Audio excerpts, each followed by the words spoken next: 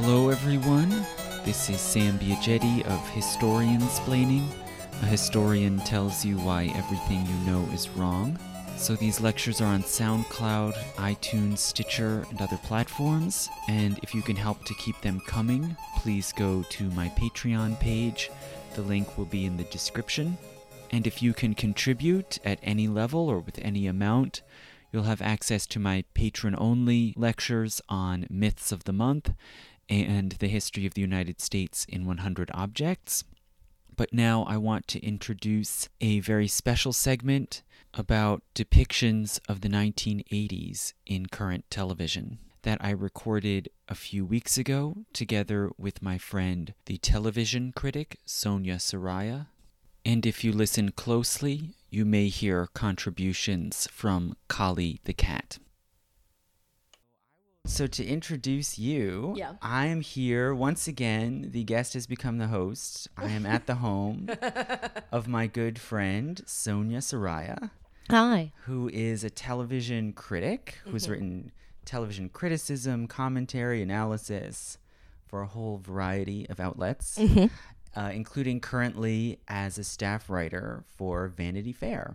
Right. Yeah, so accurate. Welcome, Sonia. Oh, thank you, Sam. Thanks for having me. Yeah, this is fun. We've been looking forward to it. Hopefully it'll be fun for our audience. We always get into our big conversations whether or not there's recording happening. So this feels like a nice opportunity. Yes, we always have a lot to chew over. We were just having a little royal family discussion, working it out. Oh, yeah. So when we get into Sam's Meghan Markle thoughts, we'll be ready. We'll get to them later. Yes. Yeah. If anyone wants my expert opinions. But a few weeks ago, we were talking about history depicted on television, which is, an area of intersection of our fields. And I think we both realized that there's definitely a pattern of a lot of shows currently or recently that are grappling in some way with the 1980s. Right? And sort of 80s nostalgia, for one thing, has become almost like a trend, right? People who are coming of age in their 30s and 40s sort of have these, gauzy memories of the 80s. Like aesthetic touchstones more than any idea of what's happening. Right. Yeah. And often, very superficial, the fashion, the music. Yeah. And obviously Stranger Things comes to mind, which is a show I really like. Yeah. Right. And I didn't know you really liked it.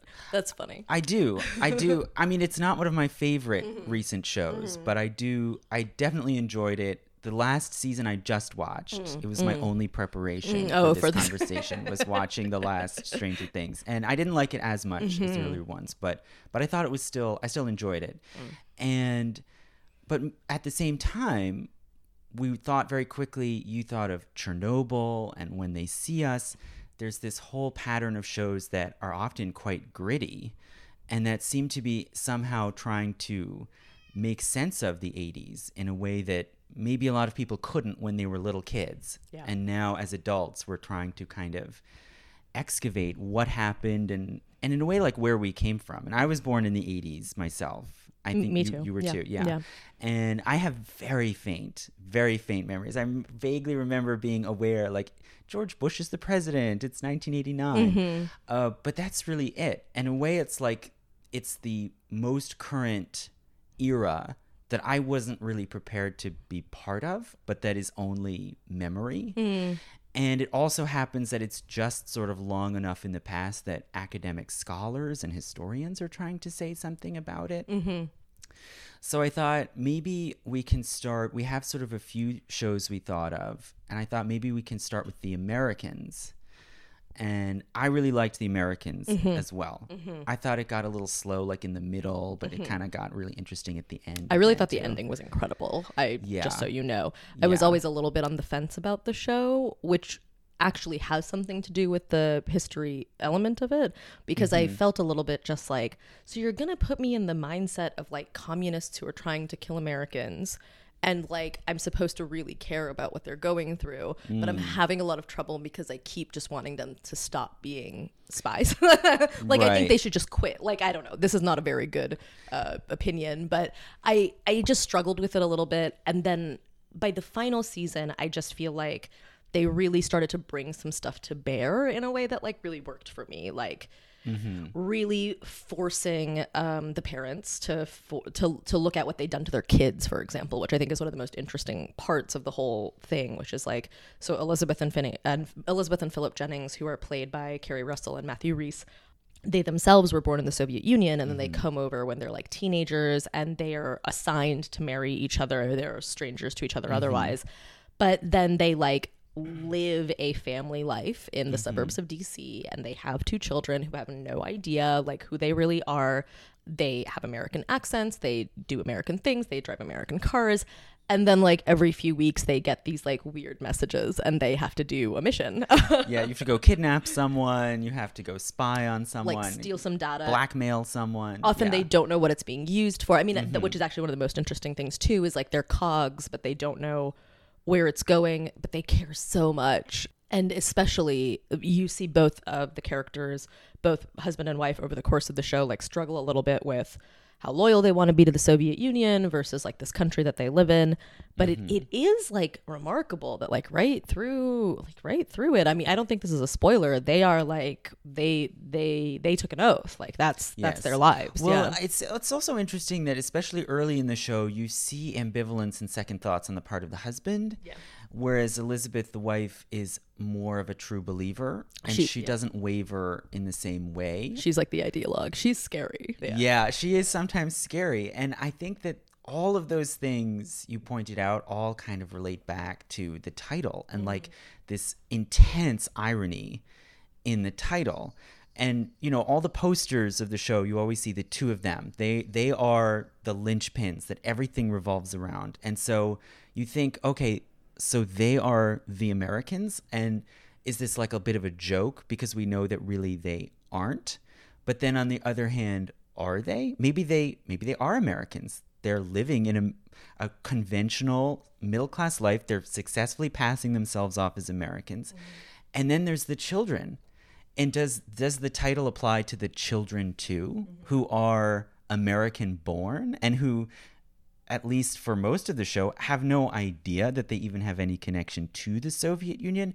It's like there's this constant question of what does it mean to be an American, and how do you know that you are an American, right? And the American identity, like if you look at it from the point of view of other countries, America is very weird. I mean, in many different ways. But one of the ways that America is weird is that our identity is like very fraught, and it's very ideologically charged. It's like you must believe certain things. There's this kind of philosophy of life and these slogans of life, liberty, and the pursuit of happiness and all this that have kind of been used to demarcate who passes, right? Who counts as American. And we'll use phrases like un-American, like doing that, you know, House Un-American Activities Committee. There's no like House Un-French Activities Committee, right? Like, although there is a lot of anxiety now about the French identity and Britain and things like that, but in America, there's always this sort of political charge to being an American. Well, you buy in to being American. Like you can come from elsewhere, but you buy in. And they de facto have bought in because they have a very suburban life. It's a very conventional life, their undercover life.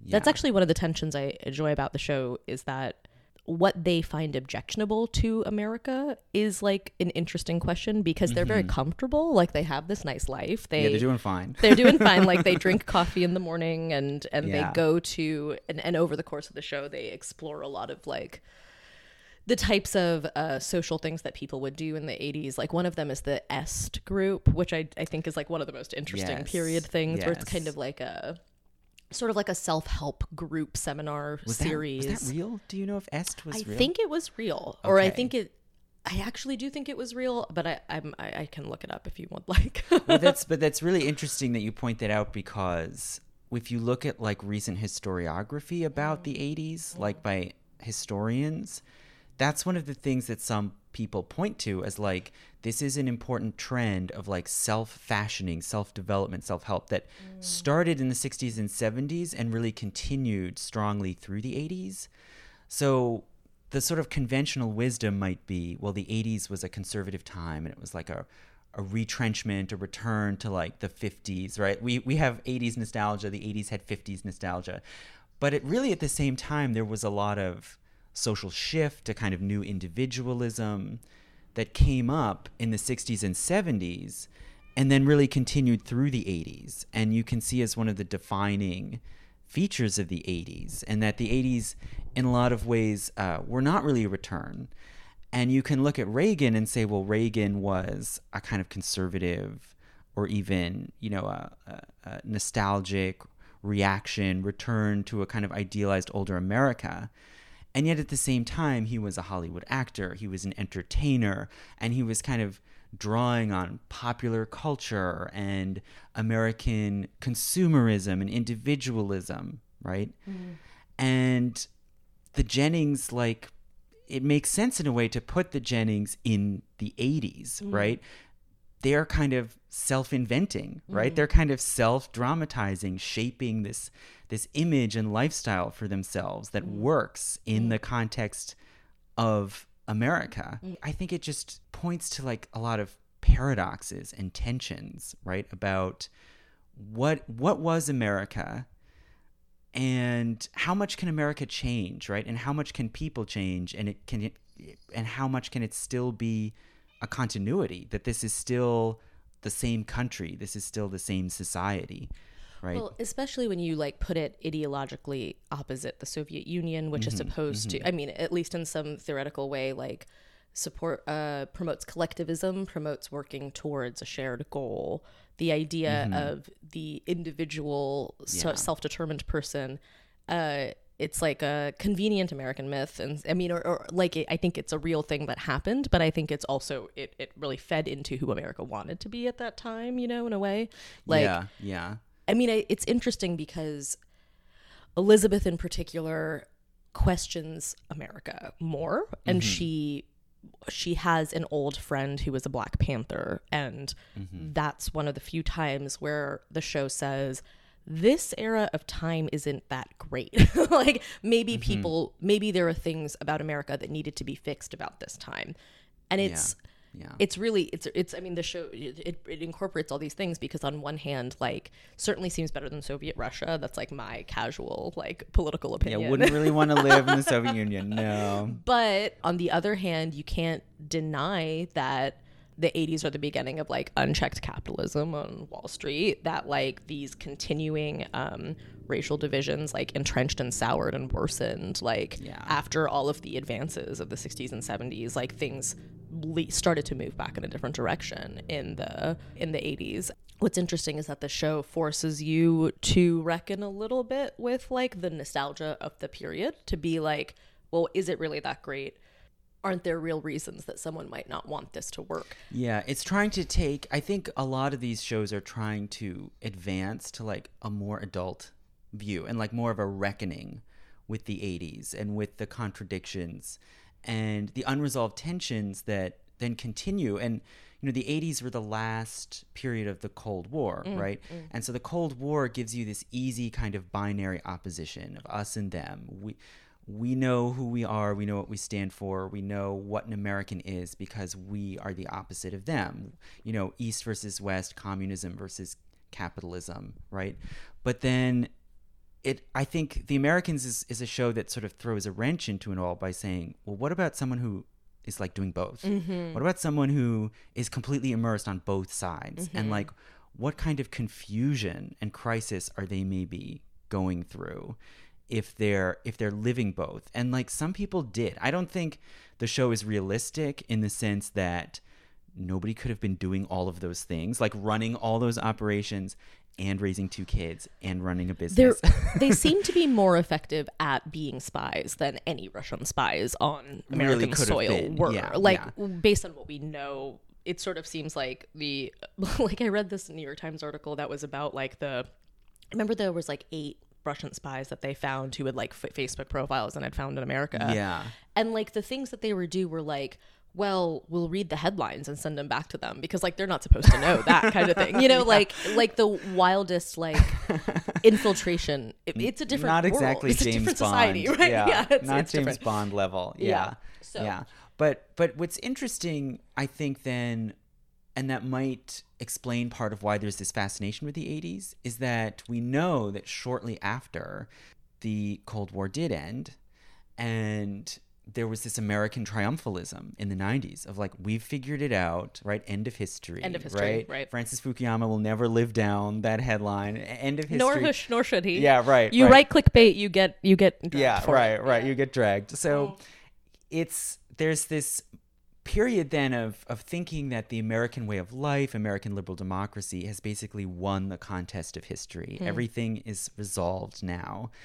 And everybody wants to be American, right? The Eastern Bloc, South Africa, right? After apartheid, we'll just privatize everything, make it like America.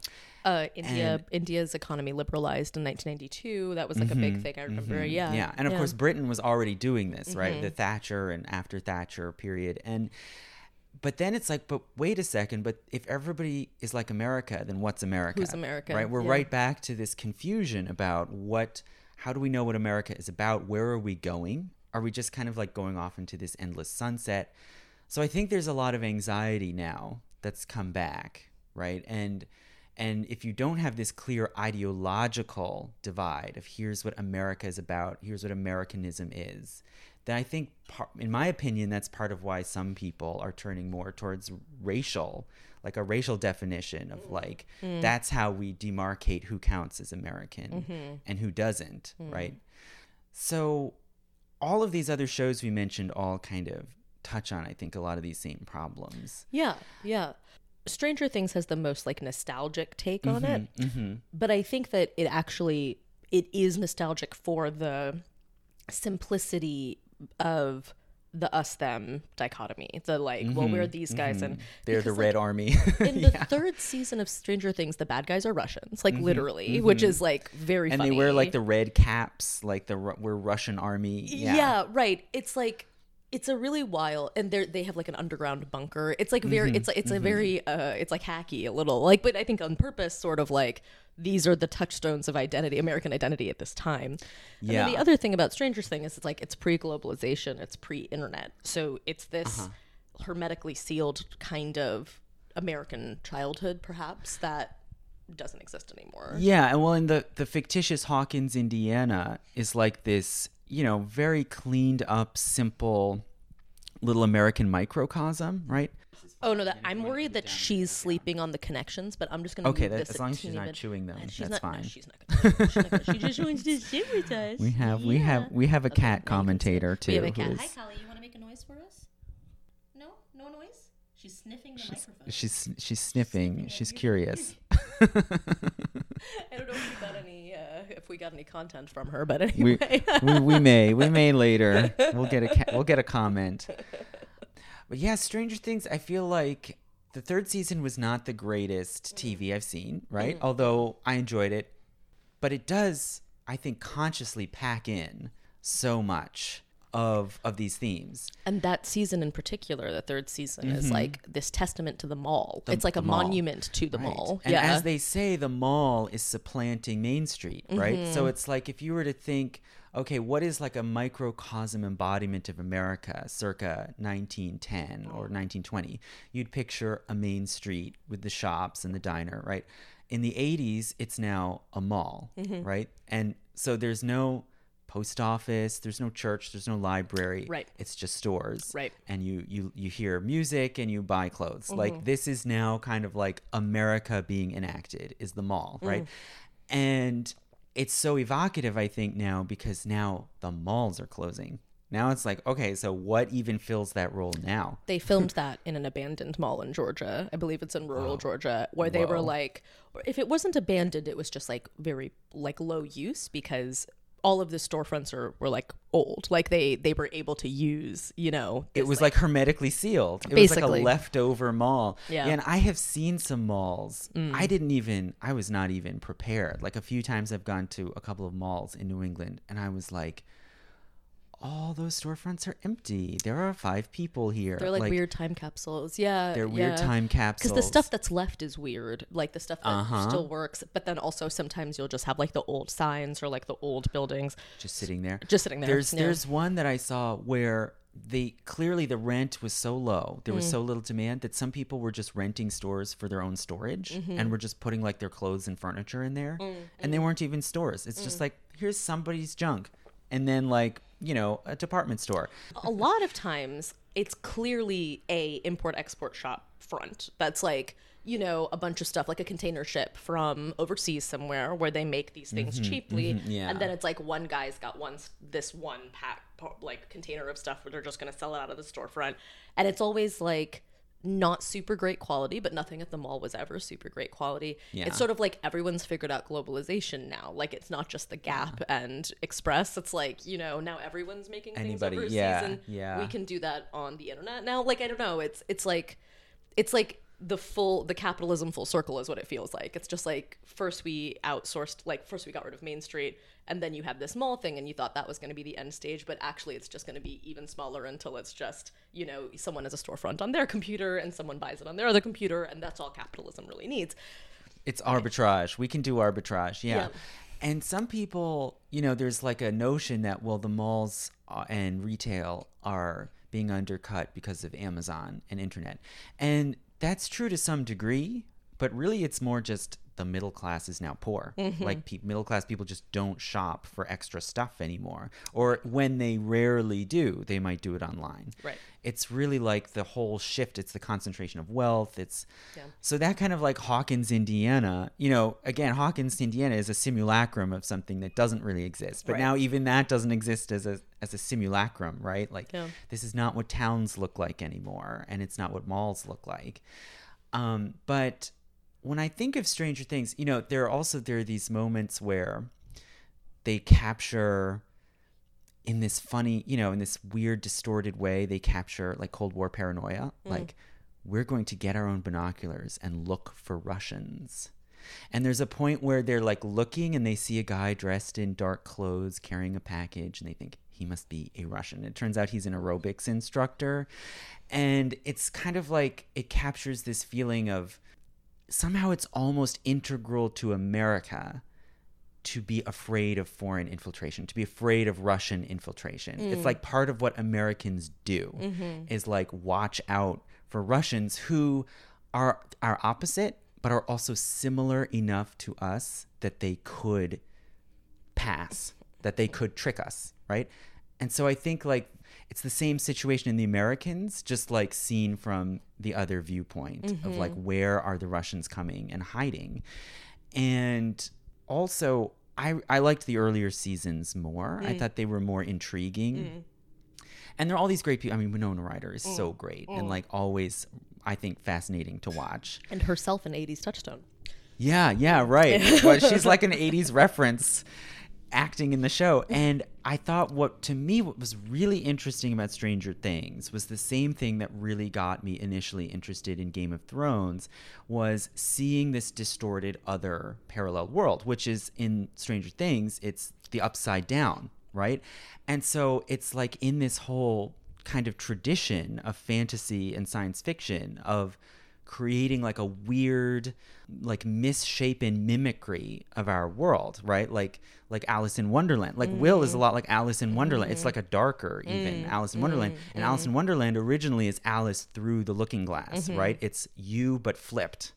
It's the scary inverted version of you.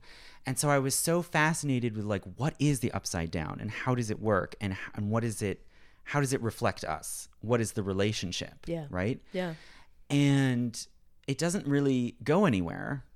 And it crossed my mind. I was like, well, maybe this is part of why it's in this 80s show, is that like it has this Cold War background of like there's this other country out there that's like us, but it's like the opposite. It's like our evil mirror image. Right. And then in the third season, they just make it explicit. They don't really do anything more, but they do have the lifeguard character, right? Billy. I was a bit confused. I wasn't sure I understood. Does he go to the Upside Down and come back and he's changed? Or does he switch with his mirror image? Oh, that's a good question. Because I thought initially that was what was happening, was that it's like his doppelganger I think it is his doppelganger, because doesn't everyone come back like zombified, like from the mind flayer? Yeah, the mind flayer somehow like gets into their bodies and they change. And so I thought initially it was like, okay, he meets his evil doppelganger in like the parallel world, who then comes and takes his place in the real world, which is like something that happens in folklore all the time, like old European folklore of like your evil doppelganger replaces you. And you have to think about, like, would my family know that it wasn't me? And they explicitly have a scene with his family, right? Like, or with his and his family are loving it. Yeah. They're like, this is great. He's great. Yeah. And that also resonates with the Americans, right? Where the Americans, they took the identities of two people who had died, they right? They are the mirror images. Yeah. And that's something I think spies really do. Yeah. I'm in my understanding. Take like a real. They'll find someone who died very early in life and is obscure and take their names and have a fake birth certificate and so on. So I think it almost touches on this like deep kind of existential anxiety, right? Again, about identity of like, who am I? And like, could someone who looked and sounded like me just take my place? Or like, what would happen in the world, you know? That's really interesting, because I think that one of the things that I have noted about the 80s stories, and there's a little bit of like 90s nostalgia too, that's like sort of on the edge of returning. Like, you know, there's the Monica Lewinsky series coming up, and there's the what was the other one? The O.J. Simpson series. So those are both like, you know, early 90s, mid 90s. But I think that they kind of point to the same thing, which is this sort of feeling that like the official story wasn't the real story, or like what was visible, there was something visible and something hidden in the narrative. And so I know that you're talking about something more explicit with the flipping, but that's the upside down actually immediately made me think about that, because, and I'm just going to go into the other shows, but like with When They See Us, you see this intense conflict between how people see the kids and who the kids really are, and you are forced to see the kids. And I do think that the title is very explicit on that front. Like, when they see us, will they ever see us as who we really are?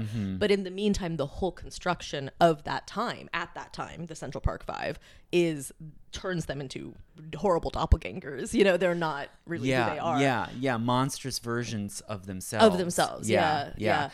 And I think Ava DuVernay is very conscious about insisting that you see the events unfold from their point of view. Yeah. You know, and that because a certain number of people already are aware of the story, and they might think, oh, well, it's bad, they got falsely accused, and then later they got exonerated. And some people, of course, still don't even accept that. Still don't accept that, yeah. which is a whole other incredible thing unto itself. Yeah. But that she insists that you are in their shoes for a moment in this mediated way, seeing the way they're being questioned, the way they're being trapped, right? The way they're being deceived, and how that pulls them in to this situation beyond their control. And they're not being seen. I mean, I think that's like another interesting, like, to go to your sort of mirror thing, like... They remade a video with Corey, who's like has the most tragic story of the five, I would say, because he was put in solitary. He was an adult, so he was put in solitary confinement for many years. So when they get him to say something on tape, you know, and they recreate this video, and it's actually very like nostalgic the way that they recreate it, because like there's a Pepsi can and they made sure they got like the right label Pepsi can to put on like this little desk, and he's wearing this graphic sweatshirt. And when you watch the real video, it looks less period than the remake, because it's like it seems like they really go for it. Way, yeah. But it's like not like I don't know what to say. It's not convincing. He says, the way he talks about rape, he's like, yeah, I did it. Like, I did it to her. He doesn't know what he's saying. Like, he doesn't know what he's talking about.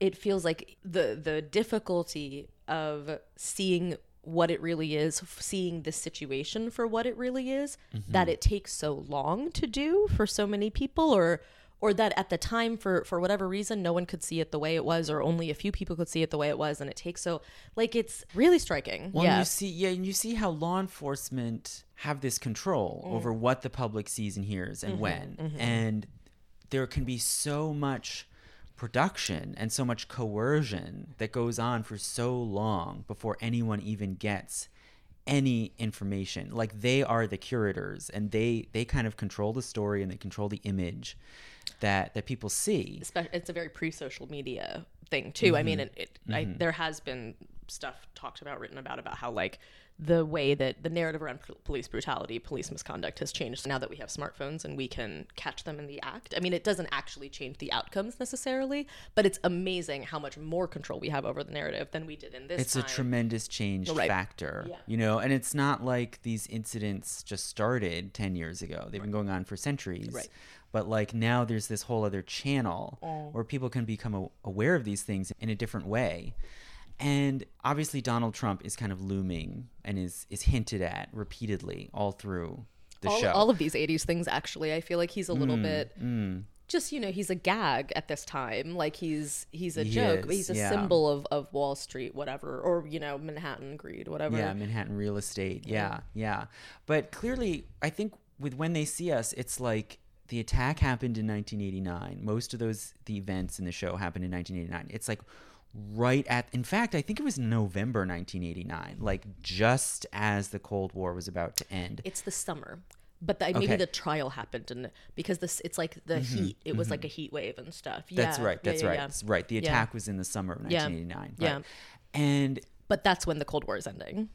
Yes. Yeah. And it's extraordinary to me that in the autumn, I think the trials began in the autumn 1989, and there's paranoia, there's, you know, classic racist assumptions that black men are dangerous, they're animalistic, right? Wilding, wolf packs. Traveling in packs, right? Traveling in packs. Yeah, talking about them as these animal creatures, predators, even when you're talking about young boys, right? Because another racist assumption is that there are no black children. They're like immediately adults, right? And they all have to be treated like adults. And the youngest was 14. I mean, yeah. They're like barely high school age, and they're treated as both as adults and as like dangerous animals that have to be controlled both at once. And so there's clearly this carryover from the Jim Crow era, right? And even before the Jim Crow era, even though the Jim Crow era, first of all, the Jim Crow era is supposed to be over, right? Formalistically, it's supposed to be over after the Civil Rights Act, right? Yeah. And it's the North, right? We're not talking about the Deep South here. We're talking about New York City. Right. So it's so striking. And then to think that people who were somehow involved in this are still important and still have power now. Like there's no rupture point. Right. I think in a way this show is doing a lot of the same sort of work that some scholars are doing, of saying, no, there are these trends and patterns that continued right through the 1980s, right? And that we're still kind of playing out now. So it's not the inflection point that it might seem to be in certain significant ways. In some ways, in some not. It's more like there's more like endless cycles. Yeah. And so something else I thought of was, wait a second, 1989, isn't that when David Dinkins came in? Oh. Right? So the first black mayor of New York was actually elected that November. Wow. November 1989, within days. Wow. Well, I won't give it away. I have another little personal end of Cold War story. Oh, really? That I want to tell that's really great. My mother's birthday's in November, November 9th, and she was working for the Canadian Broadcasting Company at that time with she was like an editor working with journalists, and one of them was a very accomplished, very hardworking journalist, and she said, "Brian, it's my birthday. We're all going out to have a nice long lunch and have drinks for my birthday." And he said, "But I can't stay out for long. What if something happens?" My mother said, "Nothing's gonna happen. Nothing's gonna happen. Don't worry, Brian. You know, it's just a little while." They get back to the office. The Berlin Wall has fallen. So yeah, everything's happening around them. Wow. And then that was within a few days, I believe, of when Dinkins was elected mayor. Wow. So you have the first black mayor coming into office at the same time that you have this law enforcement system, like we've been talking about, using all of this racist rhetoric. Miscarriage of justice, like total miscarriage of justice that isn't resolved for years, or really is never resolved. It ends up costing the city a ton of money, by the way. Right, as police misconduct and prosecution misconduct often does. It costs taxpayers millions. And then you think, okay, there's this echo here where we're also thinking about Donald Trump in the background. Yeah. And it's like, okay, 20 years later, you get Barack Obama, first black president, followed by Trump. And in New York, you have Dinkins, first black mayor, is immediately followed by Giuliani, who some people see as like a reaction conservative, to. Yeah. Well, it's certainly a law and order candidate, right? Absolutely. Safety guy. Prosecutor, right? Absolutely. Yeah. Well, and that's interesting because I think that, so one of the things we were talking about earlier was like how do you know if you're really American? Like, what's the actual test? What really makes us all American for being here? And I think that when they see us really illustrates is that there were all kinds of Americans who weren't passing the test. Like that there is real doubt as to who the Americans are. Like, throughout this period of time. Or if not, maybe doubt's not the right word, but certainly confusion. Because when you talk about what being American is, I mean, if we want to go down to like ideologically, especially in contrast to the Soviet Union, what we would say is things like, we have due process. You have a right to be heard. You are innocent until proven guilty. There aren't going to be any secret trials. You're not going to get shot in the street, whatever it is. And you see all these things happen in the Americans, like they're not subtle about Soviet justice or anything like that. But then it's like, that's just not the case. Like we have defined ourselves as being these different people, but we are not. Like that seems to be sort of I'm taking from it. There's this like ideological structure to things. But I also thought when they see us sort of illustrated this dilemma where we have all of these processes and procedures where people have to judge and weigh, do we have evidence to suspect this person? Do we have evidence to charge this person? Do we have evidence to convict them? And you're supposed to have a jury. And yet the assumption running through it all is that the people making those judgments are going to judge based on evidence, right? That they're actually going to weigh evidence rather than just pick the conclusion they want and run with it, right? And there's this feeling of inexorability, which I think Ava DuVernay also really wants to capture, that like once the gears were in motion, there was sort of no stopping it. Right. And it didn't matter what the arguments or counter arguments were. Right. Someone had come to the conclusion. I thought, to me, the most amazing scene that stuck with me actually was when the police investigator speaks with the prosecutor, and the prosecutor is extremely skeptical of the case and is saying, this doesn't look strong to me. Yeah.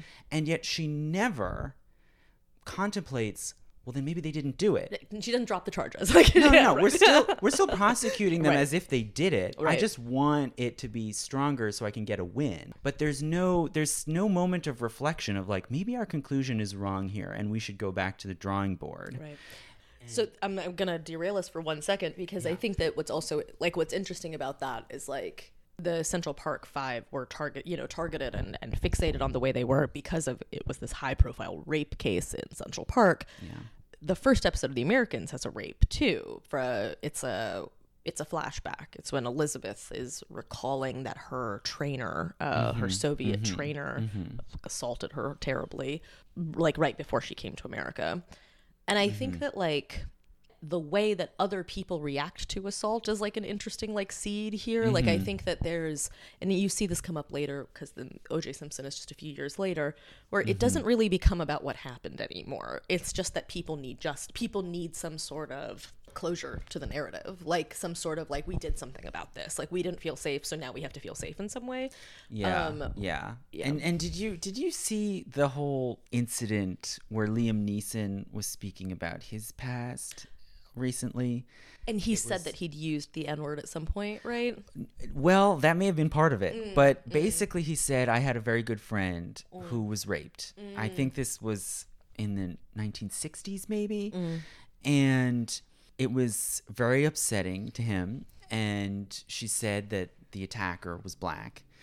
And they didn't really have a lot of other information. So Liam Neeson said, I had a very strong impulse to go attack a black person, like as retribution. And he said he like trolled around African American neighborhoods, basically looking for a fight as like a tit for tat. And you know, obviously that's extremely upsetting and like frightening. Now, by the way, I remember it wasn't him. It was Viggo Mortensen with the N-word. Sorry to Liam Neeson. Carry on. But he didn't use the N-word. As far as I know, he did say this other insane thing. But yeah. And you know, people questioned him about this and said, how could you think such a thing? How could you react that way? And for one thing, he related it to his upbringing in Ireland and said, well, there would be an attack, there would be a bombing in a Catholic bar. Roman Catholics would go and retaliate against Protestants, and it was like this endless tit for tat. And it's like, I thought, well, that's very interesting that he relates it to that, but also that it translates so easily into like the American mindset of like a white woman is attacked, you take out retribution on black people, right? Like regardless of whether it's the person or not, black person, because they're interchangeable. You treat them as interchangeable. It was like, it's amazing how it's really thought provoking and kind of disturbing how easily it translated into that. But also as for like the miscarriage of justice, it's like, it depends on what exactly you mean and what you're thinking of as justice, right? Like how does it matter to you, like who specifically individually is guilty and in what way? There are still some people who are like, I don't care, who don't accept the exoneration, including the prosecutor.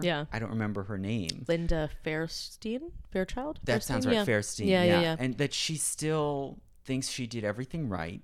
She wrote an op-ed to the effect it was really upsetting. Yeah. Amazing. The city of New York has exonerated them and paid them like reparations. Like, just to be clear, like there's no one has any doubt about this, but there's no reasonable doubt. And and it shouldn't, from the very beginning, the evidence pointed to one attacker, not a group of 5 kids. So it clearly, like, this doesn't seem to matter. It's just get a conviction, blame someone, get a conviction.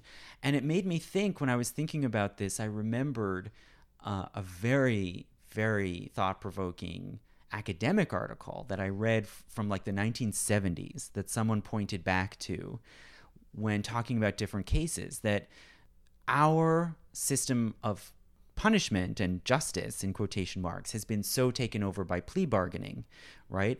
And the sort of philosophy of plea bargaining is you bring pressure to bear and get a confession. And then you don't need to do a trial. You don't need to weigh the evidence. You don't need to have a jury. Right. You just do what you need to do to get them to confess to something. And then you can say, we caught them. This person is guilty. And there's a line in When They See Us where one of them says, well, there's sort of no way to get past the confession. Once people see you confessed, it's like all thought shuts down. It's just like, that's it. And this article said, look, this plea bargaining very closely mimics late medieval and early modern torture. Like, you have a crime, the burden of proof is very high, right? It's hard to prove a case.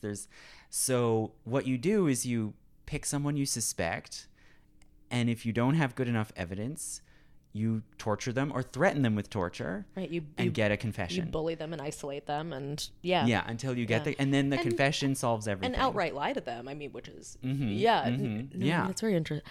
I mean, that actually, like, I hadn't really thought about this before, but so I'm jumping again, but let's jump to Chernobyl for a second, which takes place set in 1986, which is when the Chernobyl nuclear reactor blew, because I think that series is really. It's fully in the Soviet Union, and it's really like, how is the Soviet Union different from America? And it's really interesting that they don't say that the difference is the criminal justice system, or like what they say is that Americans are, that at least the Soviets are just so afraid of the truth that they cannot face the truth of what was happening, that the failures of the Chernobyl reactor fire is that on every single level, pretty much on every single level, people could not wrap their heads around what was really happening because it was so bad, and they were so afraid of being the person to say, we did this, we were the ones that fucked this up, that like all the way up the chain, everyone's letting these horrible statistics like fly by. These numbers are way too high. And they're so locked into an ideology and their own propaganda that they don't really face up to it. Yeah. Right. But are we really so are we really invulnerable to our own propaganda? I mean, I think this is like the thing. Like, I think that there's like, it's very easy for us right now to be like, oh, like the Soviet Union in 1986, like we would never do this. But I think we have proven that we can lie to ourselves really extensively.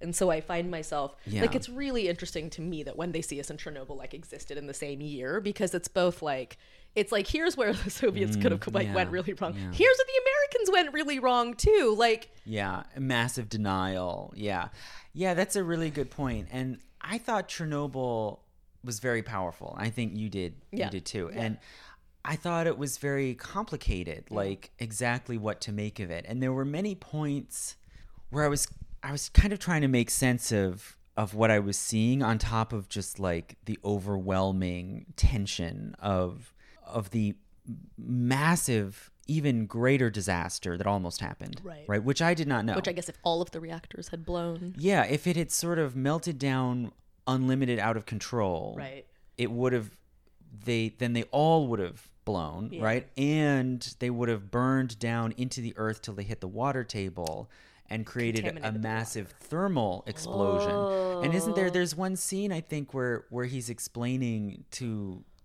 Gorbachev in the Politburo, he says, well, if they burn down and reach the water table, it'll create a thermonuclear explosion and Europe will be uninhabitable. Like, it will destroy Europe. Wow.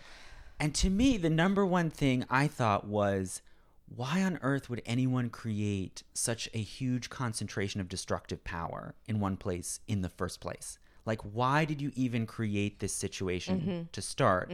Now you're cleaning up the mess, right? But why did you set this up in the first place? And the Soviets are not the only people who did that. I know that there's like many different opinions about nuclear power, but my opinion is like, don't be so naive to think this is all going to work perfectly. What could possibly go wrong? Like, you could destroy a continent if you don't perfectly control this huge destructive reactor you created. And that is a backdrop to this whole thing. I mean, the atomic age is like, really, I guess, refers to the 60s, but we knew to some degree that we were living in the shadow of this threat. Like, I don't think everyone knew the complete details of exactly what nuclear radiation would do to you, but like, it was still the height of the Cold War. That was still the closest apocalypse that people thought of, I think, was like nuclear apocalypse. Like, oh, that's how the world's going to end.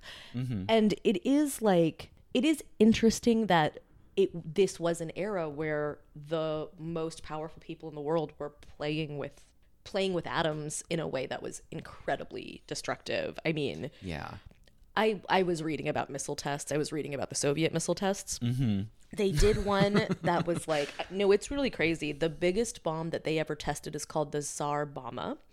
It was half the size of the one that they designed, the biggest nuclear bomb ever designed. So they tested one that was half the size. Okay, the blast radius of Hiroshima was a mile. When they dropped the Tsar Bomba, and it was like the super Arctic peninsula, 34 miles away, buildings were flattened. Wow. 62 miles away, you could have gotten a third-degree burn. A third-degree burn. Whoa. It's insanity God. Anyone was fooling around with this stuff. Like, it's not like, you know what I mean? Like, it's... And I think that's part of what, like, Dr. Strangelove was trying to capture, was like, all of these things are ridiculous, they're outrageous, and yet in the logic of the Cold War, it's always just like, well, we're just taking the next step. Every step just seems like the logical next step, until you are in total astronomical madness. Right. So clearly there's like a double Cold War resonance, that on the one hand we're looking at the last years of the Soviet Union, and Chernobyl was one of the factors that helped weaken the final years of the Soviet Union, which I did not know before the series, and then the series at the end suggested, and I was like, oh, it makes sense. It was part of it. It's like, okay, people really had to come face to face with, like, we can't just take what the government tells us seriously. Like, we just don't. Well, and they're serious, because we can't. They have massive failures in their everyone knows that was things are blowing up. But I thought with Chernobyl there was definitely a pattern in the show of showcasing like the heroic individual standing up to the dysfunctional system, which it's very anti-Russian. I mean, very anti-Soviet in a way. Very anti-Soviet, yeah. But then is very pro the average Russian person. Like, right. yeah. There was both. Yeah. There was both. And I thought it was interesting how they make a point of showing you all the people who were critical in getting a handle on this disaster and making sure it wasn't 1,000 times worse. They don't even show you all of them because Emily Watson's character is like a composite. And I thought it was like a couple of people. She's like a composite of like 50 scientists that apparently Jared Harris's character took the lead. But in the photos of him at Chernobyl, he's like surrounded by like 20, 30 scientists who were all over the place. And again, this is heroism. They're all over the place in Russia, and they're seeing these readings that are like crisis, crisis, crisis, and they go towards it. They all go towards it. They're like, we have to prevent this from getting worse. It's amazing. Yeah. And so there's a fine line, right, where the show shows you one individual who figures out the radiation is coming from outside, and she acts, and she's critical. And yet, really, it was dozens of people who took action like that. And so you have to ask, well, at what point do you have to say, well, in some ways the system worked. In some ways there were people in place who knew what their job was. They faced up to how bad the crisis was. They acted and they got the job done. So it's like, don't you kind of also have to give some credit to the ways in which the system also worked? And the way the show presents it, it's like they don't exactly say you shouldn't see it that way, but they do emphasize the individuals, right? And how you're making this individual sacrifice that the country much of the time isn't going to appreciate, right? Like the main engineer, the Jared Harris central character, is told like your legacy is going to be erased. Right. Like we do not appreciate what you did at all. And I don't know how accurate that particular detail is, but clearly that's sort of how the show wraps up the story. Oh yes, that part is accurate. He killed himself in part to get his story out there. To get his story further. Out. Okay. I think he knew that it would get some attention to the tapes he was recording, and then those tapes became like underground circulated throughout the scientists. Like many things did in the Soviet Union. They sort of, there's almost like this like demi-monde of like circulated writings, music, everything. Yeah. So it kind of, I guess it sort of straddles that line, right? And it is giving you more of an American point of view. It's giving you, and partly it's also just the fact that the Soviet Union was on its last legs. A lot of people knew that or perceived it to some degree. The Soviet Union's now gone. So it's like nobody really has much of an interest now in like defending, like, no, we did okay. Like we did save lives by how we handled that particular disaster. And I thought it was great how they showed the mine workers and the maintenance workers and all these people who put themselves in danger and sometimes did die because they knew, like, we have to face this. But it's interesting because dramatically they made for great screen moments. But most of the work that like those miners did, or the people who were throwing things off the roof, people who put themselves in the most harm's way, did like minimal actual help. You know what I mean? Like, well, they could only do, in that case, they could only do a little bit before they got completely irradiated. But I think that I'm thinking through your notion of the system works, because the system works assuming that you have the ability to waste 2,000 to 5,000 people per thing. I think that like the numbers for Chernobyl all over the place because they don't know how many people like got cancer or something from the radiation afterwards. But like it was a messy trial and error cleanup process. And there were a lot of expendable people who were thrown into the situation. Yeah. Much as the same as what happened, and they sort of refer back to this a little bit obliquely in the show, much as happened in World War II when Stalin said, all right, we have to throw everything we can against this German invasion to save the Soviet Union. And he was like, well, I guess 25 million people are basically expendable. I mean, so many people were thrown. Isn't it like 40 million people? 40 million Russians died in World War II? Like, it's like that might be right. Yeah. It's a crazy number. It's like 100 times as many as Americans. As the next ones, yeah. And they refer to it, customarily, as the Great Patriotic War. And there are even quotes where people spoke to Stalin and people said, you know, because there were a lot of Western communists who were very supportive and would go and people spoke to Stalin and said, it's so inspiring how all of these people are out there ready to sacrifice themselves for communism and the workers' revolution. And Stalin himself said, oh no, they're not doing it for the workers' revolution. They're sacrificing themselves for Mother Russia. That's what this is. Like, he knew. And what's the difference? Well, no, I genuinely want to know, because it's relevant, right? Because now we have Russia ascendant again, but it's not communist Russia, it's oligarch capitalist Russia. Yeah, it's this weird hodgepodge plutocracy of Russia. And I mean, at the time, there was this split between Stalinists and Trotskyists, right? And Trotskyists were upset because they believed the Soviet Union and Stalin were not doing enough to spread the workers' revolution, that they saw this as the beginning of a worldwide proletarian revolution. I feel like they were probably correct on that front, that the Stalinists probably weren't doing a ton to and Stalin didn't care. I don't think he didn't care. That's what I'm saying. No, Stalin was a power player. Yeah, so Stalin, in his view, he thought, I can somehow retrench. It's like, I can retrench and have it both ways, I think was his thinking, was like, stand for communism and global revolution, but also really consolidate and protect the interests of Russia. And he's the one who made like the pact with the Nazis, right? The Molotov-Ribbentrop pact of like, well, we'll just divide Poland, you know, which was shocking to some people. Like, you can't make deals with fascists. And Stalin was like, yeah, watch me. Well, and I think the idea of Russia as being communist is, quote unquote communist, is always the bogeyman, but really it's that Russia was an autocracy, I think. And I think the idea of the Cold War is technically capitalism versus communism, but I think arguably it's really just an autocracy and another autocracy, like trying to figure out if they can coexist, because not to be super cynical. Right. And whether you call one or another country an autocracy, there is this debate, I know, in Cold War scholarship, which is like becoming more of an intense field, I think.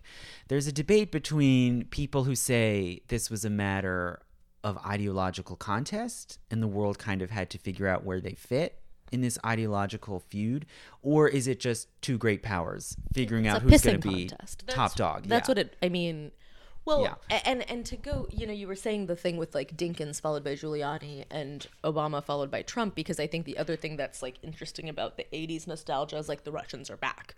Like the Americans, when it was greenlit, people were like, on one hand, people were like, oh, like, why would we do a Cold War thing right now? And then also, like, that story about these 8 sleeper Russian agents had, like, just emerged. And even though they didn't do anything super effective, it was like, there's Russian spies here. It's like, that's a thing that happens? It's 2005. Yeah. Cut to, like, Russia's meddling in our elections. We have, like, serious national security problems. Our president is compromised, blah, blah, blah.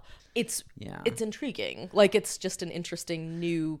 the same foe with a different hat. I feel like a different, like now they're capitalists too. Yeah, I think this is a big question that people are going to have to grapple with for a long time. Is like, some people say, well, we're sort of in a new Cold War, and other people really reject that. And I think it's very confusing. Like, part of what's happening, I think, is that we're seeing that the Russian government has certain strategies because they don't have anything like the military power they used to. I mean, their GDP is like less than Italy. Like, really? Yeah. Wow. It's like they in a lot of ways they've been really diminished, and they're sort of scrambling for like, okay, how do we stop the walls from closing in? And they're doing a lot of this kind of secret statecraft, sowing dissension, right? And these are things that, on the other hand, also like all kinds of states have done in all kinds of ways for decades or even for centuries. But we're kind of becoming aware of it in a new way now. It's almost like now you like can't miss it, where previously it could fly under the radar. Now it's kind of blown out into the open. And you're forced to deal with it very quickly. Like, you don't get 6 years to find out that, oh, that was caused by that person. Yeah. It's all in real time. And again, like, the information gets out very quickly. But they have more, I mean, I'm sorry, I'm back to this, but to me, it's like, I think that America and Russia have the same problems internally and externally too, though, which is like, they have, both countries are like run by an oligarchy of capitalists, of you know, very wealthy, pretty corrupt people. It's sort of how I feel. I mean, I'm taking corrupt really broadly here, but like corruption is the problem. Like, I feel like in both places, like sort of as a result of the way that money and politics have intermingled, there's like real civil rights concerns in both countries. Like Putin, like, I don't know, I guess he banned gay people or something like that. Oh yeah, well, and also in the Muslim regions and Chechnya and Dagestan, I mean, there's huge issues. But it's interesting when you think about the United States, like, in some ways, we're an exceptionally uncorrupt country in that, like, in everyday interactions of, like, I'm going to the DMV, I'm going to the library, like, you don't have to bribe people. Like, we're very uncorrupt, and I think we have a very low tolerance for corruption in, like, face-to-face everyday dealings.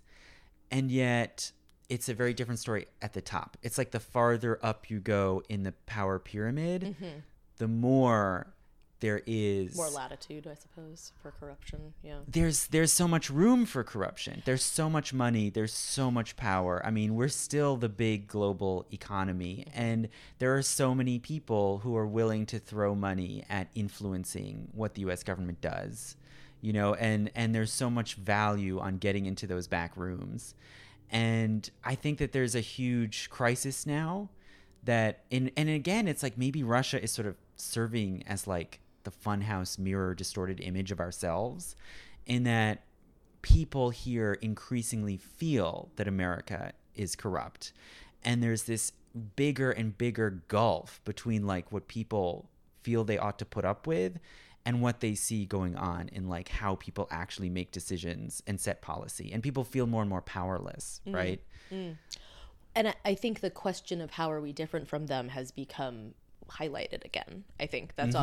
And I don't, I'm sort of curious about because there's plenty of Russian immigrants in America too. That's like I mean, I don't know if that's relevant or irrelevant, but I do find it strange sometimes when like you're, you know, the 14th time you watch a Bond movie where like the stock villains all have Russian accents, and you're like, people immigrate from there to here. Like there's Western Russians. Like, I don't know what we're yeah. Well, there are all kinds of, there are Russian Americans. I mean, you think of like the Deer Hunter, and there's like it's sort of like, well, we're in a town in Pennsylvania where like people are Russian, and like what are you supposed to tell people when you like join the US Army and you have this Russian name?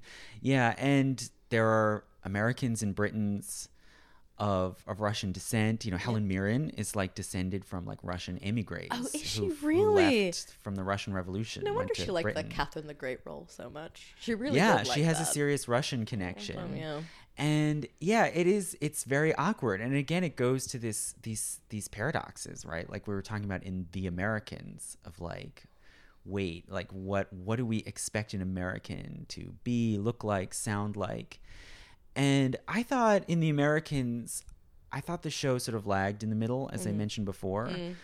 But an interesting part that I appreciated was when they start to talk. It's sort of like you see their Russianness more and more, little by little, as the show goes on. And you see them talk a little bit about their lives in Russia, which is forbidden, right? They're not supposed to talk about that. And naturally they mention the war, right? The Great Patriotic War, and the incredible suffering and incredible loss.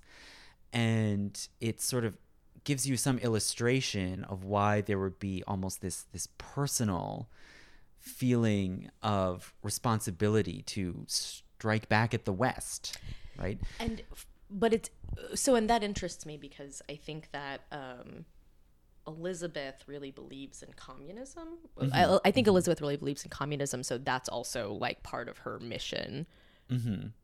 But I'm not sure that like the people fighting for Stalin were necessarily like believing in communism so much as they were just like, this is what you do. Like you die for Russia. And it's interesting you point that out, because I remember Philip talking more about, I remember the privation, I remember people in my family who died, and it's for him, I think it's more kind of seared into his identity of like, we went through the Great Patriotic War, and maybe for him it really changes his personality when he tries out being an American and he has American friends and he really wants friends, and he does. It's a big deal for him to have these friends. And maybe for Elizabeth it's more ideological. It's more like, I believe in the mission and I'm sticking to it. Yeah.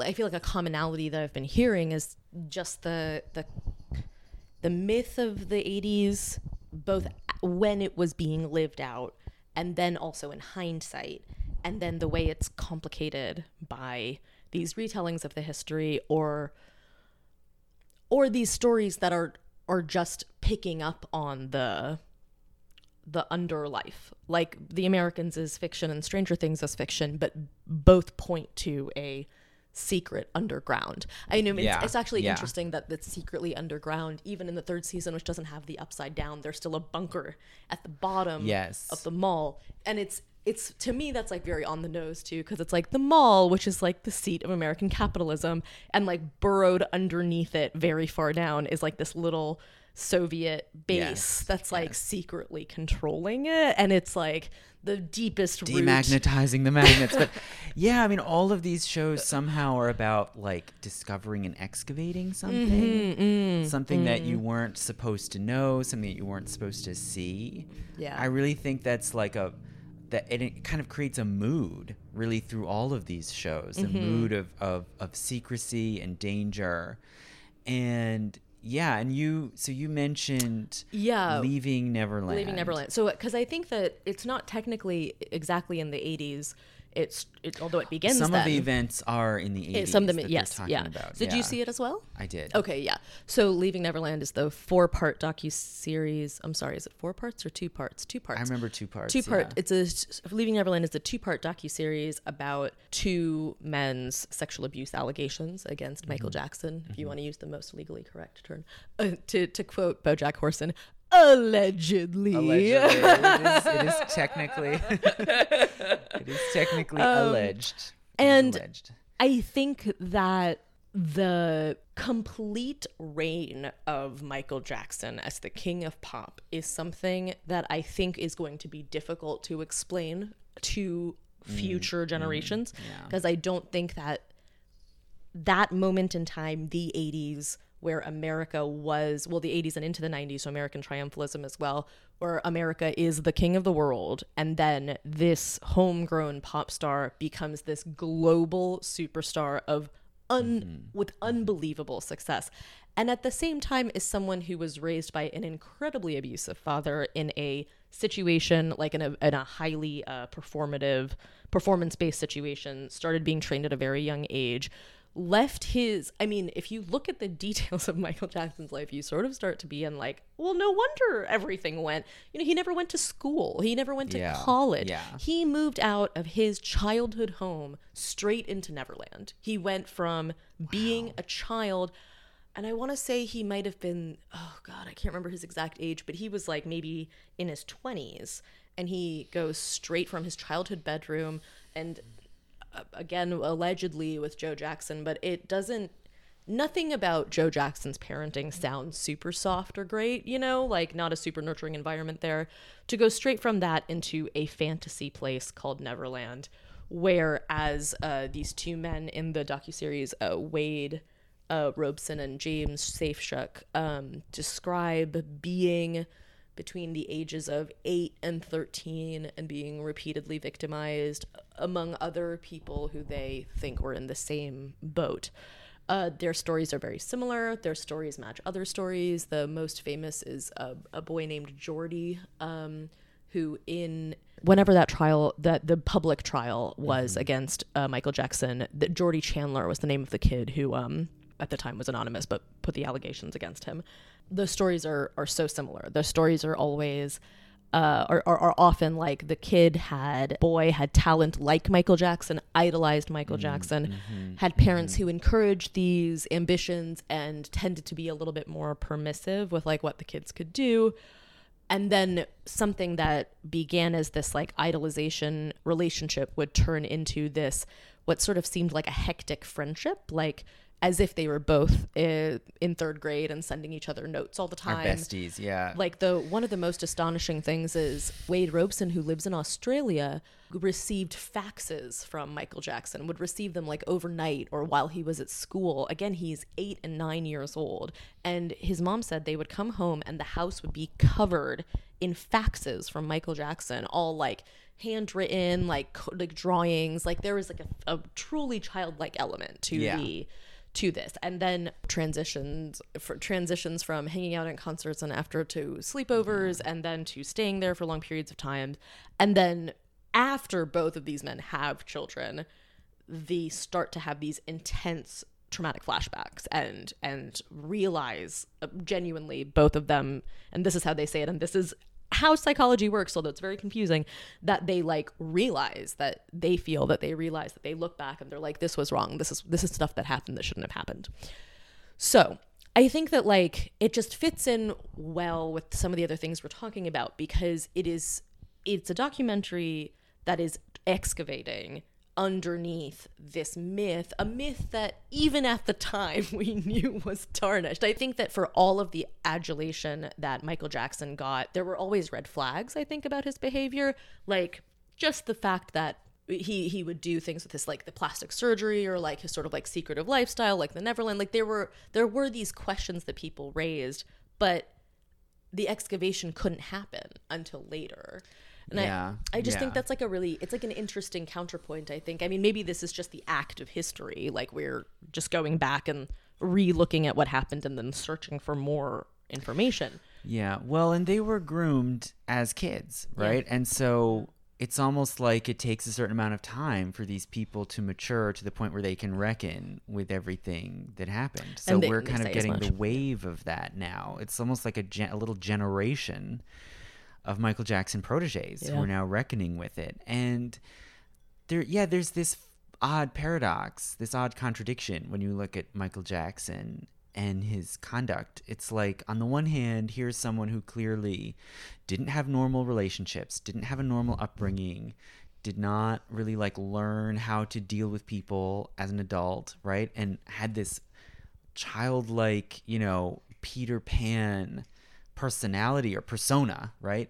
Yeah. But at the same time, he clearly also really knew how to run a business, really knew how to produce a video, and really knew what had to be kept secret. Like really knew, like, I need to have this special double door on my room, and with like these alarm systems and like trip locks. I mean, nobody installs a door like that unless they have something they really don't want you to see. Yeah. It's really like Caligula's palace. It's like on the one hand, it's like he's not a functioning person. On the other hand, it's like he really knew how to set these boundaries to protect himself and what he was doing, whatever was going on behind those closed doors. It's very confusing. It's hard to know like what to think of him and how his mind was working. I mean, it's interesting because you say that about the business, and yet I think he was not a very good manager of his money. Like he overspent constantly, and like he knew he was really talented. Like you cannot deny that, and he clearly knew what people wanted to see from him. I think there's no denying that. Yeah. But well, I think there's two ways of looking at that, because he did overspend and he was often in debt. But at the same time, he owned the rights to so many of these valuable properties that were bringing him revenue. So it's like he could overspend and be in debt, and 6 months later, he'd be flush with cash again. Mm-hmm. He just had constant income, right? It's not like someone who inherits $100 million and blows it. It's like he had this income coming in, and he apparently, from what I have seen, he knew how to buy the right rights to the right songs and things like this to always have that huge income. Interesting. Right. It's very complex, and it was didn't you find it very emotionally draining to watch, to just be like, to have all of that new knowledge come at you so quickly and not knowing how to think about it, like not being able to put yourself in the shoes of these people who were having these experiences when they were 9 years old. Well, and like listening to their, I mean, it's interesting because you feel anger, like you listen to their mothers explain like what was happening, and the boys themselves both say, they're men now, but they both say that they have had serious conflict with their mothers since coming to these realizations, because they're like, how could you put me in this position? And they interview the moms and they look shell-shocked. The Australian one, Wade's mom, is like, it's like she's awoken from a bad dream, like that she just, and this goes back to the myth making to me. I think it's just that like that was her narrative, like she did not really live in a world where Michael Jackson could not be a safe person.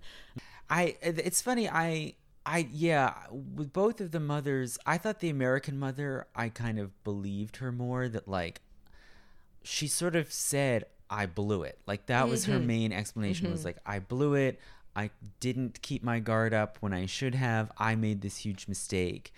To me, the Australian mom was a little more mysterious, of like, what are you thinking? And she seemed to still maybe have a little denial. It seemed like it could have been denial. It could have been shame too. And I'm sure there's shame. Yeah, it's very interesting. Like, I mean, to me, the family dynamics of something like this is interesting. This touches on something we were talking about before, but I think that like what really interests me about some of these large generational shifts or historical arcs is how the family unit is the one that processes it. Like the family unit is what receives it and transforms it, and then remits it out to the new generation. So with Wade in particular, after his son was born and all this came out and his wife like learned about all of this, his wife would not let Wade's mother into the house anymore. And it was like, this was now it was personal. It was like this had been a personal thing. And this was not the myth of Michael Jackson anymore. This is like, you betrayed me. Like that sense of it. And the Americans is a family drama. It is about, and I think some of its best stuff at the end season is about how Elizabeth and Philip have to come to terms with the fact that these children are no longer going to be their children, because they never really were, like, they weren't in good faith actually their children. Like they were raised on a lie, and they, I think it illustrates a lot of how the nuclear family is kind of like this little iconic world unto itself, and it's the 50s sitcoms kind of give you this image of the nuclear family. The 80s kind of tried to keep that going, right? Even though that's not how a lot of people have lived. Like there's always been extended families, mixed families. Now there's a lot of mixed families. Now there's unmarried parents. Like all of this is common. And how in a way like the nuclear family is its own little like theatrical production that has to be maintained. Yeah, it's this performance. And I'm sure it's really great and works really well for a lot of people. But nonetheless, it's like there's always multiple layers behind the facade, right? And how it's like almost like, how far are you going to dig into? You can chart like, I mean, I guess Cheers is a little, when does Cheers start? But if that started early 80s. Yeah. So if you look at like the 70s, Norman Lear shows, a lot of family sitcoms, like different families, like you have the Jeffersons, you have different strokes, whatever. One Day at a Time, which they did a remake of too, but that's a single mother. And then in the 90s, you get Friends and Seinfeld and Frasier and Cheers is, I think, in that group too, even though it's earlier. And it's like these groups of friends, and it's like not the nuclear family anymore. It's interesting, like the transition. Roseanne is in the 80s, and that is a huge hit at that time. And that is a working class family on TV, but that might be... Starts like right at the end of the 80s, I think. It goes into 90s. You're right. Roseanne, I watched all the way through. And it was it was wonderful, and I loved seeing Roseanne, and it was sort of a revelation having this, people who like have money troubles being on TV, like, and who weren't always like polite, and the mom who wasn't always smiling and making dinner. But to go back to how Michael Jackson like really fits into all of this, that he, in a way, he really masters, right, the mass media. He masters like video, television, radio, and he becomes so supreme again, like at this last point where maybe that was possible before like media really fragment and specialize. Yeah. And it's just not, it's no longer the case that everyone all throughout the world can turn on the radio or the TV and see the same person, right? So he's kind of maybe irreplaceable in that way. And I thought it was really interesting how you can see allusions maybe to Michael Jackson in the movie Us. Which I have not seen. You have not seen? Yeah. Well, I really liked it. It looked really scary. It's scary. It's scary. I was like, no. And, you know, it's by the same maker who made Get Out. And I think Get Out is wonderful partly because it's so tight and it has this like little clockwork plot line. Precision. Everything so precise. Yeah. Us is a little more, it's imaginative, it's a little more loose. There are like different strands going in different directions, but the central premise is that there's a nuclear family living their lives, trying to live like a nice American life, go on a little vacation. And it turns out that this entire time they have had an evil doppelganger, a copy of themselves, living in like an underground world. Right. That is now emerging to come and get them. Wow. And it all kind of explodes from there. So it's like... Is the underground world seen? Is it flipped? Like, what is it? What it is it's like an underground complex, like beneath Santa Monica, I think. It's somewhere in California. There's like an underground complex with classrooms, living quarters, like some kind of scientific base or something underground. And there's this population, this group of maybe a few hundred or so people who are copies of other people who live in the real world, and they mimic them. They mimic all their actions. They copy them. And at some point, it seems they're preparing to like emerge and take their place. So it's like all the exact same themes we've been talking about. And what we're seeing is ostensibly present day, right? But there are flashbacks and memories of the 80s, right? So the woman played by Lupita Nyong'o, who plays both copies of herself, like totally masterfully. She has these vague memories from her childhood where she thinks she saw her copy. And now in present day, she's afraid that her copy self, her doppelganger, is coming back, like to get her, right? And there are further twists beyond that, which I won't give away. But that's the basic idea. She has this anxiety of like the other me that I saw in the mirror is now coming back to get me. And so it's very scary, and all these actors play themselves and their copies like at once. And I had been thinking about it and like, what does this mean? Like, is this saying something about the 80s? And like, there are these little allusions to like Hands Across America and these weird like PR gimmicks from the 80s. And when the evil doppelganger family shows up, they're wearing like red and black jumpsuits and one glove. Oh, wow. Yeah, and I hadn't really put it together. I was like, what is this about? What does this mean? And I read some review somewhere that was like, notice the one glove. Yeah, reminiscent of Michael Jackson in concert. Yeah. And Michael Jackson also took part in Hands Across America. Right, of course. And it's like, oh, what does this mean? Yeah. And I think the movie came out before Leaving Neverland, right? But the stories about Michael Jackson predate Leaving Neverland, just to be clear. Yeah. So it seems like, and you know, it's an African-American family. Yeah. And it's like, it seems like there's maybe a little reference to the sort of anxiety people felt at grappling with Michael Jackson and his possible guilt, you know, and his possible crimes. And to me, because I think, especially when you're talking like black filmmaker depicting black family, at least one black family, that Michael Jackson being like a black American pop star was this like thing that was championed, even as I think the unfair burden of trauma that is carried by black people in America just because of systemic inequality. I think it was like a blindness to that, like a blindness to the pain or to the suffering or to the deprivations that must have existed in order for these people to be so smiling and so sunny and to be America's family, if that makes sense. Like, I think that it's like this interesting myopia. I mean, I'm just like going through the annals, but I'm also thinking about Bill Cosby right now, which sort of has like this other like America's Dad like kind of thing. He really created the ideal nuclear family. Yes, right. Right. And yeah, it's very hard.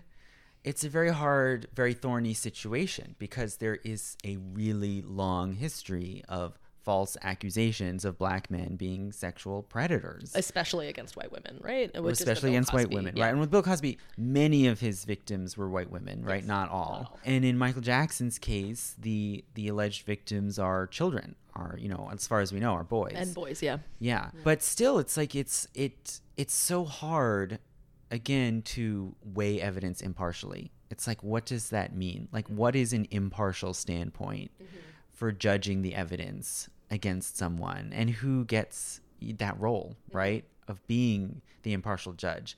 And yeah, maybe we should leave it off soon, because I feel like that is what I was thinking about with O.J. Simpson and like the People versus O.J. Simpson is like, yeah, that was revealing to me, because I remember a certain amount of the O.J. Simpson trial. I remember that being constantly in the news in 1995, right? And then it did give me a new, different perspective, seeing it dramatized and just seeing it as an adult and thinking, oh yeah, like that Mark Fuhrman, yeah, that's a big deal. Yeah. Which I just didn't know when I was a little kid. Well, and I didn't know what the LA riots were when I was that age. Like I was too young for them, and we didn't live near there. So I didn't have any conception of that trial in LA being in a historical context. Like I didn't know who Rodney King was. Like I didn't know what that was.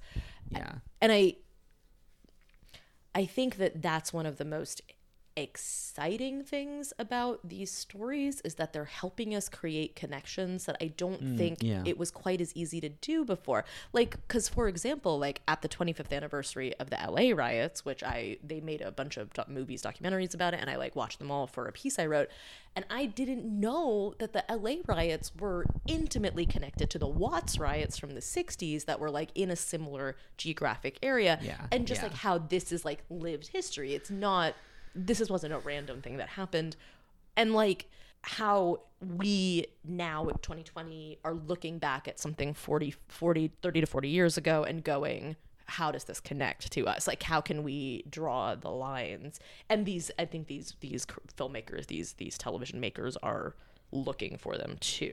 I do feel like it comes a little bit from a sense of like, the pot is sour. Like, I don't know if that is like an actual thing, but the like, well is poisoned. The well is poisoned. Thank you. That's what. Yeah. It does come a little bit from like the well is poisoned. Why? Like, how did it get here? Yeah. And there's this horizon effect, which is partly why, like we were saying, like this grappling with the 80s, there might be nostalgia, might be an element of it, but that's not all. It's the fact that we're looking back at things we can remember, but they're the farthest back we can remember, so we don't know what set the scene. Like our memory drops off just before this. Right. So we can't see those connections unless we go revisit it and excavate, right? What do you think? I know that we won't talk about actual history anymore, but I am curious what you think about television as a tool of history, because I think that for me, it's really exciting to explore history mostly as an amateur, to just be like, take me into this era, take me into this decade, take me into this thing. I didn't really know very much about it, and now I know more, even if it's like the dramatic, like made for TV version.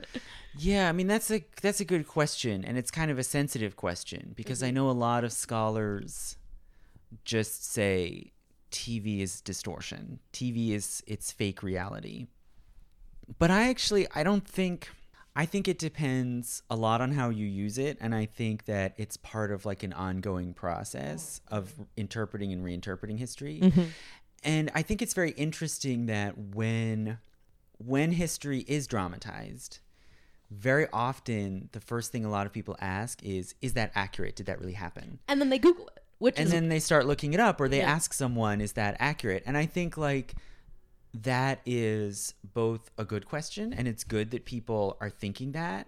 It's also at the same time not adequate, because the other side of the coin, I guess, that I try to get across is like all history is myth making in some way.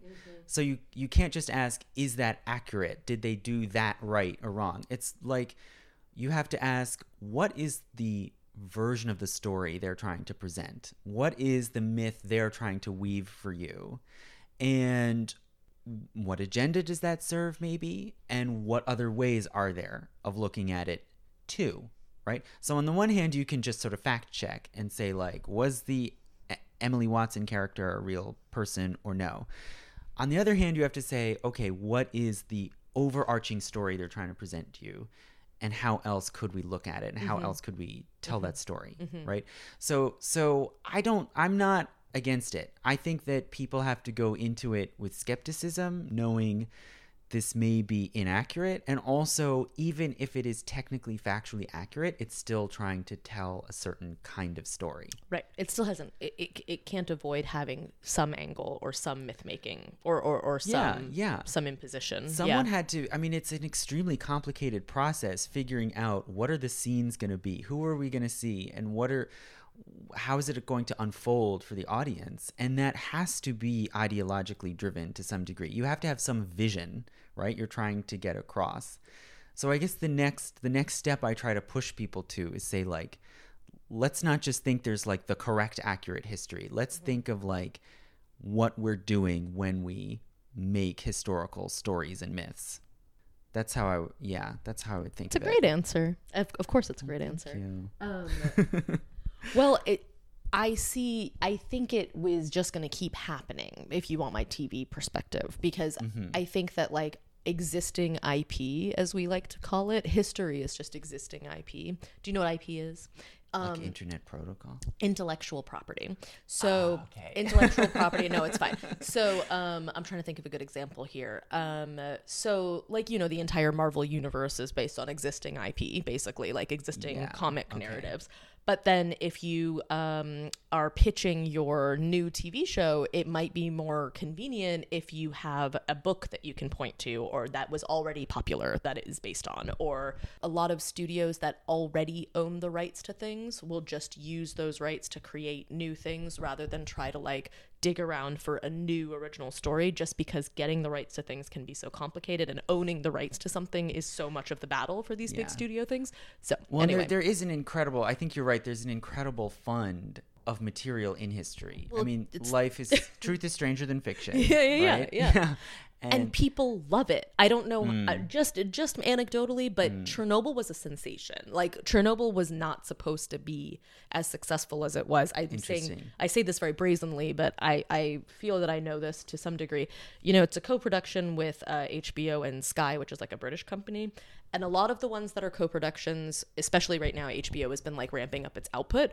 So a lot of the things that are a co-production with England are sort of like, we just need a little bit more content right now. Like, can we get this over here? Like, it's not going to be one of our flagships. Like Watchmen, for example, that was like their big flagship, HBO's big flagship this spring. Or sorry, this past fall. I know what day it is.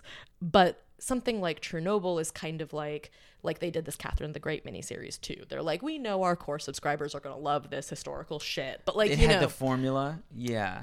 It's not that it's formulaic. It's more that it's just like, I can see how it got greenlit so easily, especially because it's like Russia, like, very interesting topic. Like, we love Helen Mirren. We love English accents. Like, this is it like checks a lot of boxes. Jared Harris, the king of prestige TV. You know, there's so many easy ways, and I think it went beyond that too, because, like, look, I saw Catherine the Great, and it's fine, but it didn't feel like it had that extra kick that Chernobyl has, where it pushes it all back on you and says, well, what do you think about this? Or, like, does this feel like your memory of who these people are versus who, and, like, how can we use that information now? Yeah. Catherine the Great is just, you know, it's just like, look at the dresses she wore. And that's fine too. I'm just saying, like, I think it's really interesting that those questions work for people. Like, when They See Us debuted, it was briefly like the most watched thing in Black households according to Netflix. Like, just everyone turned it on, and it's really hard to watch, so maybe they turned it off like immediately, who knows. But but like, it intrigues me that this has purchase. People live history. They want to understand what's happening to them, and they really it matters to them, like what happened to the world. And things strike you as relevant in surprising ways. Yeah. And would you say that when you watch television, do you like process a historical fiction or docudrama show depicting history differently from how you process just fiction? Like, do you react to something like Chernobyl differently from the way you might react to, like, I don't know, Battlestar Galactica or that may be an extreme example. But yeah. Do you feel like you have a different set of critical questions when you see something that's depicting history? That's for sure true. Yeah. I definitely, because you have to, because you're playing, it's a higher stakes game. I think that's how I take it, which is like, so like Battlestar, actually it's a great example because then I feel like it's a useful like total polar opposite, because Battlestar is like the story affects no one. Like, if that makes sense, like Cylons aren't a real constituency. So as far as I know, so we don't. That was my feeling. I don't know. So and like those planets aren't real places. So they are existing totally in their space. But as soon as it starts moving closer to the things that are documented or things that are discussed or people whose lived realities are in the world, then it's like, well, how does it intersect with those things? I mean, like in the and that was, to go back to Chernobyl for a second again, I think we were talking about this before, but so now Russia is going to create, like a Russian production company is going to create a Russian history of Chernobyl with I believe Russian actors and in Russian. Yeah. And it is because the English language one was like wildly popular in Russia, and like people didn't know, or they knew but they didn't know the whole story,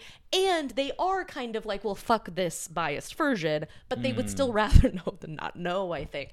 And there's like anecdotally there are these monuments to liquidators throughout the area around Chernobyl, and like people were leaving flowers at them for the first time in years. Like people had never, like, again, it's just not knowing what it is or what it means.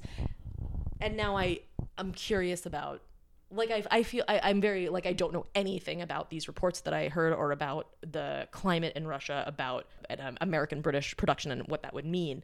But I do think that, like, it having legs really fascinates me. Like, it having legs in Russia just, like, really fascinated me. That like, is very interesting. There's an appetite for our history. I think that's like, well, and it's like a little bit of an echo of what happened in the Soviet period too, where American literature, Western literature, sometimes journalism about the Soviet Union would be circulated, like, you know, underground in manuscript. That's very interesting. Yeah. So I'm really curious about that project you brought up. I know. I'm desperate to see it. I mean, it will necessarily cost much less money too. So it's curious, like, how they will, because one of the great things about Chernobyl is that you really can't look at a nuclear reactor, like, inside of it, because it's just a reaction that's happening. Like, it's just energy, like, but they find a way to depict to you, like, the gravity of what's happening by, like, those rods are coming up and you're like, each of those rods weighs a ton, like, this can't be good, and like all of the Geiger counters and stuff. It's difficult to ramp up so much suspense for something that is essentially unseeable. So it'll be interesting to see how they do that part of it too. I'm interested in that. And how different the human dramas are too. That's really interesting. Yeah.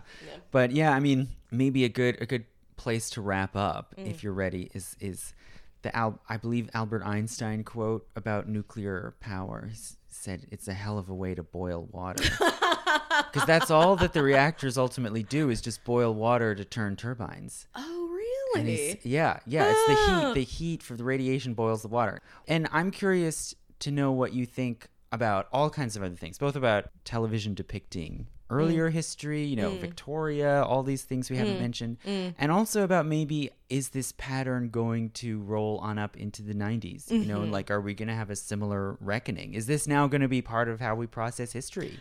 Yes. I think it's heading that way. I think absolutely, yeah, because I think that something about there's a few different, like, economic reasons why the scripted series is just, like, the hottest thing in the world. Like, it fits on a platform in a nice way. It takes up a nice amount of time.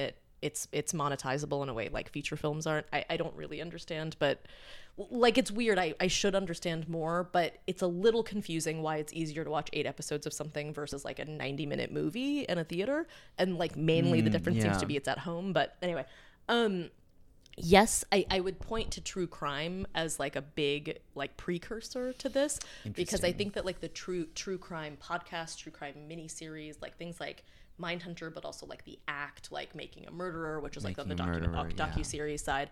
And these are interesting too, because like it moves away from history and more towards journalism with something like Making a Murderer in terms of like the rules that you're supposed to follow. Yeah. But as a viewer, you have no idea if they followed like what their integrity or their ethics are, or what their process is. Like sometimes they will show you their process, and sometimes they're not showing you their process. And yes, and this is Making of a Murderer, I thought was very powerful. We don't have to get into it, but it was a very powerful experience. There were brief moments where I noticed some things and I said, wait a second, they're not explaining that. What's that about? And I found out later, like, okay, well, there are other aspects to the story here that they are not emphasizing in Making of a Murderer. You know, regardless of what that means, regardless of what the ramifications are, it was a selective presentation.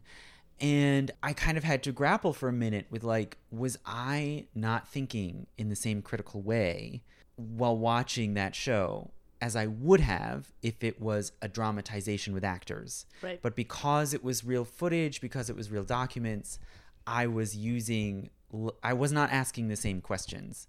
And so that's a whole other arena that sort of troubles me sometimes, is like, how do people respond? Or, you know, or when it comes to the case against Adnan Syed, like I can extrapolate what I think my best conclusions are, but am I consuming it the way I should as a historian, and the way I would if it was a depiction of Queen Elizabeth in the 16th century, right? You see what I'm saying? Yeah.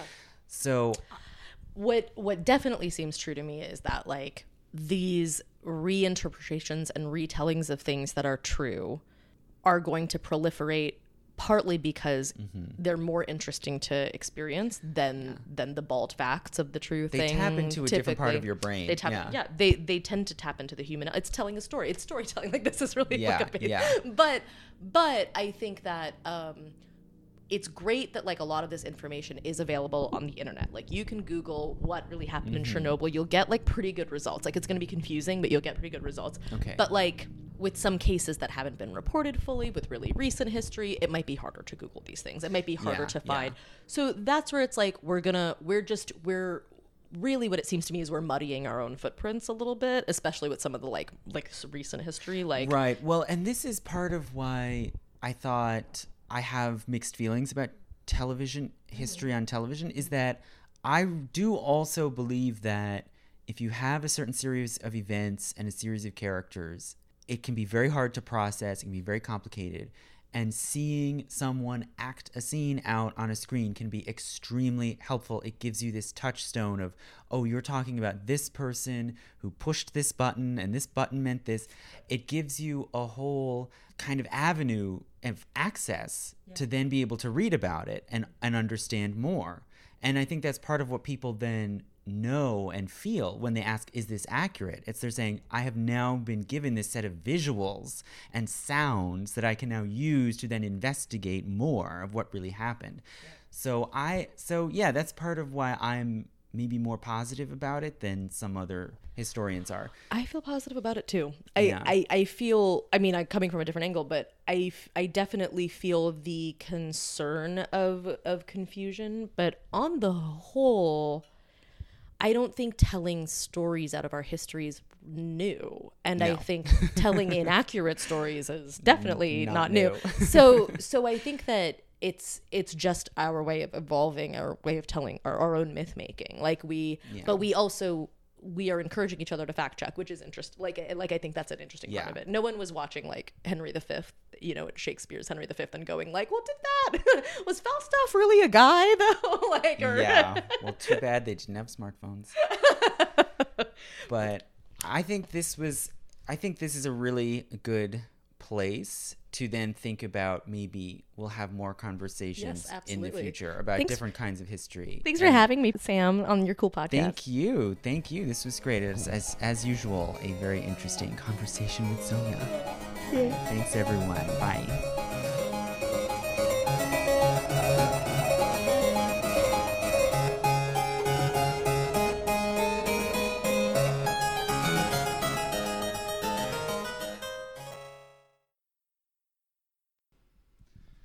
Hello. Hi. Yay! Oh, good. It's okay. working. Good. We both seem to be coming through. Okay. I just have this energy. I think that have you heard my line about this? I think the cat-dog dichotomy is false, just like the gender dichotomy. Yeah. There's a spectrum. There's a spectrum. Everyone identifies the way they want to. There's no need to put people in boxes. That's what I think. So. Hey Sam, it's nice to be here in my living room talking about whatever we're talking about. We are in Sonia's living room. Yeah, do you want to go over anything anymore, or do you feel like just want to jump in and see what happens? I think we should just jump in and see what happens, because I feel like we already got to some interesting material, but my water's going to start boiling. So yes. You think for a second. Okay. I'm going to work on my tight five. This is my stand-up routine. I feel like while I'm holding a microphone, I should be doing stand-up. So I should think of a joke. Yeah, no pressure to be funny. No pressure. Right? I have no comedic strengths. Did that once. She told me that she just signed up with like no plan and just tried it out, and she's got the chutzpah to do that. She does. Yeah. She's sometimes all chutzpah.